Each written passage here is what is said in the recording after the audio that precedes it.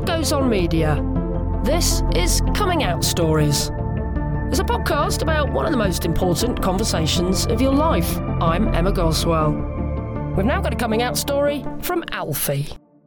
I think people are aware that the medical transition itself takes a long time, but I think my identity has been developing, and some days I'm quite sure of things and some days I'm not quite sure of things. But for me, it's kind of, I'm very fluid with it. How old were you? Can you remember the moment when you first thought, this body isn't right? It's not something that I realised straight away. I'm not one of these people that knew when they were really small. It wasn't something that I kind of really understood.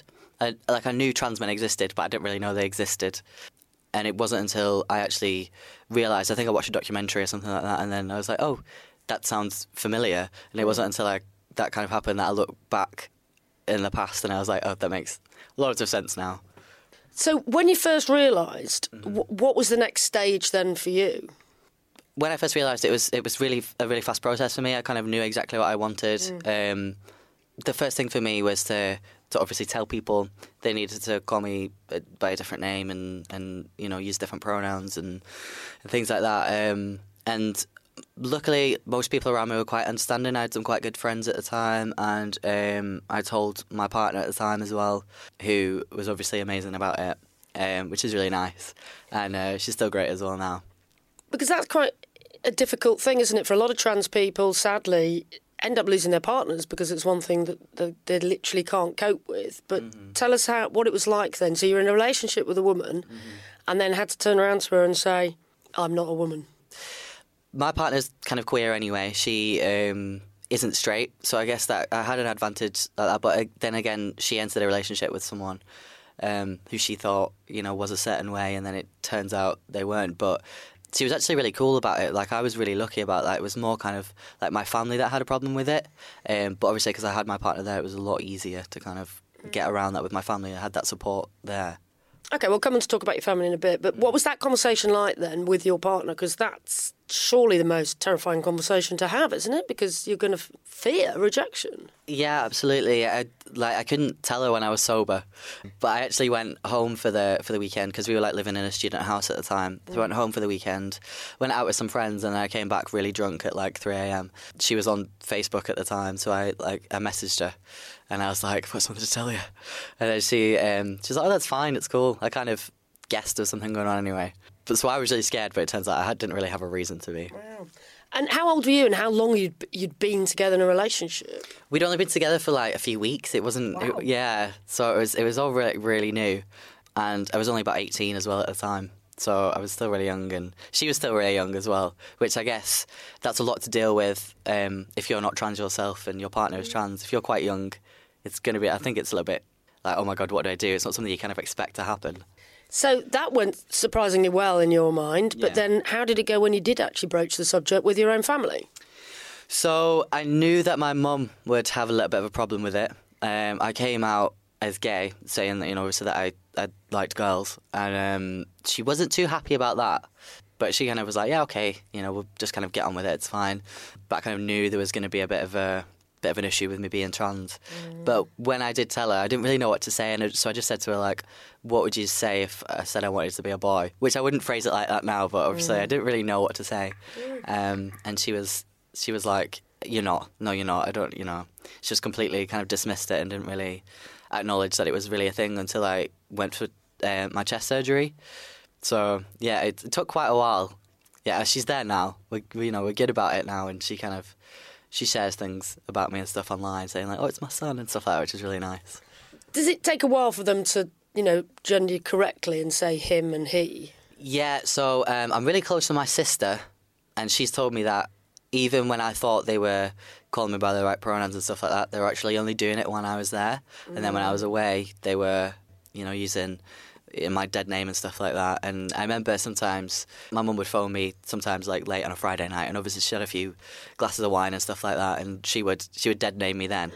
But I'd correct her straight away, and she'd be like, oh, you know what I mean, kind of thing, trying to pass it off like it wasn't a big deal. So that was the name you were given. That's interesting you refer to it as dead name. Is that what a lot of other trans people use as well? Yeah, I think it's becoming more common to call it that. I think birth name suggests that I don't know, it kind of brings up things, people say, like, born as whatever, Alfie was born a girl, stuff like that. So I don't really like to use birth name, but dead name, I think that kind of covers it. And also, not just trans people can have a dead name. So it's like that person is dead to you now, basically? Yeah, the name's dead, but I wouldn't say necessarily that I've changed as a person. I've always been quite confident in what I wanted, and I've never really fitted in either, so that was never really an issue for me. And, I still like to look back and certain things that I like to talk about, and that, I was a little girl, for example, that, I haven't really got a problem talking about that. I don't mind that. And I enjoy my history. I'm just a guy with a kind of trans history, I guess. But it's quite interesting, isn't it, your journey, and it's the same journey for a lot of trans people, that you kind of have to come out twice. So you've already come out as a lesbian, and then you come out as being trans, and you think that the latter was harder? I don't know, it was different, but I was so sure about it, whereas when I came out as a lesbian, there was still something not quite right about it.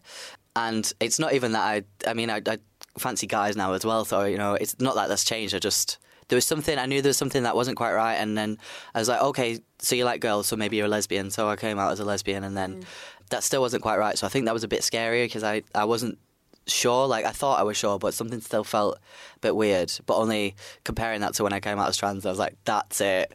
Then that was a lot easier, because I knew that that's exactly what it was. And it's so separate, but it's.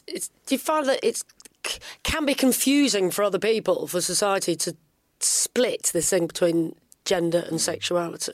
Yeah, definitely. Like, I get a lot of kind of messages from straight guys, for example, on like Instagram and stuff like that, and they're like, they can't really see past the gender thing. But I think that's kind of most direct example in my life. Like, luckily, like I say, I've got really understanding friends, and I surround myself with people who kind of get it, or if they don't get it, they're really open to kind of learning about it.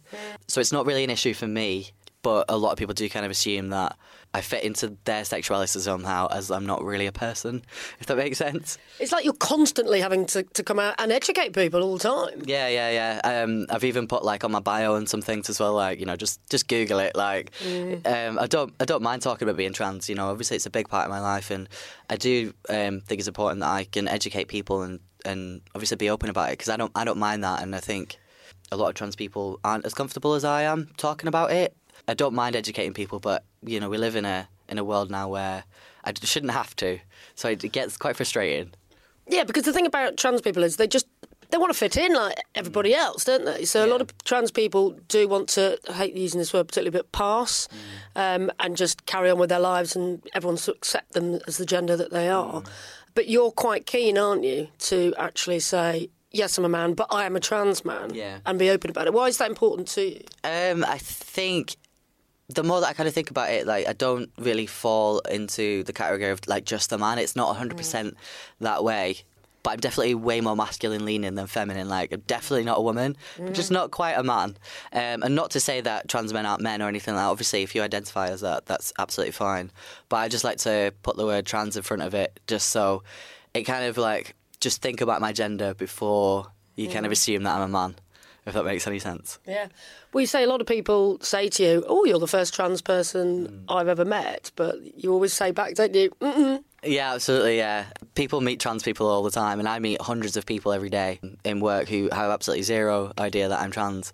And you can guarantee if they met a trans person, like, oh, you're the first trans person I met. It's actually, you met me a few days ago, so, yeah.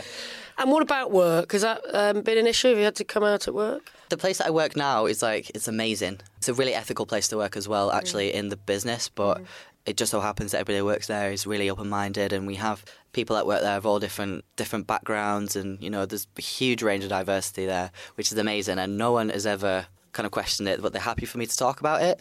And I've obviously kind of said to them, if you have any questions, I'd rather you ask me, which is fine, but they know the boundaries. But I did have a job before that where I went for some surgery. It was like a hysterectomy, because there's like this idea that if you take testosterone, there's a higher chance of getting cancer. It's just a theory, but I was like, I don't want to take that chance. I'm not going to use it. I might as well, But I couldn't tell my boss what it was exactly, because he didn't know that I was trans, and I didn't really feel comfortable telling him. And there was only a few people there who knew that I was trans. It was a really uncomfortable experience. I like people knowing that I'm trans, like, it's part of my identity, and it seems weird when people don't know about it. Because like I'm saying, there's things I talk about, and I talk about it like when I was a little girl, like I was saying, and that would seem really weird if you didn't know, like, what is the guy talking about? So, well, you say it's part of your identity, so much so that, I mean, you're a musician and a performer, and that's kind of not part of your act, but it is part of your sort of your musical ethos in a way, isn't it? Yeah, definitely. I definitely kind of use it to sell a bit more music. Yeah, I don't think people mind that. It's good. But yeah, I think in my stage performance and stuff like that, it's a bit more camp than I normally am, and I kind of embrace the femininity a little bit more. But that's because I want to push the boundaries of gender, which obviously I'm quite... You're not like that in real life. Obviously, people put a character on when they're on stage, or, you know, like you do when you're on radio. But so I kind of like to push that femininity a little bit more. But I watch videos back, and I feel like I'm being like really camp and like really, really feminine. I'm like, no, that's not even how it looks.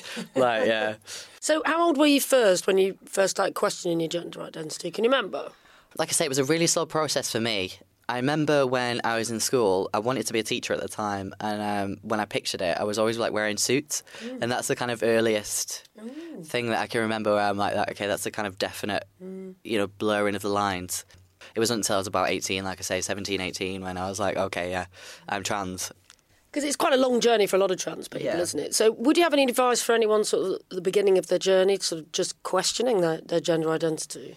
Yeah, I think just go with it. Like, whatever you're thinking and feeling is totally valid, and you don't have to fit into any box. Like, I kind of struggled with that a lot. I really want to be, like, super masculine, and that's not who I am at all. Although you are on the way to the gym again. Yeah, I do like lifting weights, but that's the only manly thing that I do. Well, I wanted to end almost where we started, really, talking about your first coming out story. You told us about coming out to your partner. Mm-hmm. So how long is it that you've been together now? Nearly 7 years, so about 6.5 years. Yeah. Okay. So she's definitely a keeper then? Yeah, definitely. We're engaged and stuff, which is really nice. So you are going to get married? We are going to get married at some point. But she wants a really traditional one, and I want kind of like rustic, you know, in the woods kind of thing. So, yeah. Oh, wow. So think back to you as a 18-year-old questioning everything and telling her for the first time. Can you believe where you are now, and that, you know, 7 years later, here you are as a trans man about to marry your girlfriend? I think I kind of always knew she was a keeper. She was just so cool about it, and like when I was freaking out, she was like, you know, really cool-headed and was like, it's fine. But I think kind of surprised that I'm in the place where we can get married, which is really nice, and that we kind of like, you know, all the traditional things where like a dad would walk her down the aisle and stuff like that. But I don't want that thing where everyone's waiting for the bride to come in, because it's like, it's my day too. So we're going to come in together and stuff like that. We're going to kind of just like smash all the traditional gender roles of a wedding. Oh, well, congratulations. I absolutely love it. And yes, I will be purchasing a hat. Yeah, definitely. Alfie there, reflecting on his journey as a trans man. Please do subscribe wherever you get your podcasts from. We'd also love to hear from you on Twitter. You can find us there at Come Out Stories. I'm Emma Goswell, and Coming Out Stories is a What Goes On media production. Next time you'll hear from Carl Austin Behan. It's a case of, well, you can't tell anyone that I know, because if I know that you're gay and you're still in the Air Force and I'm in the Air Force, I would have to report you. And that's your own brother telling you that. That did hurt. That did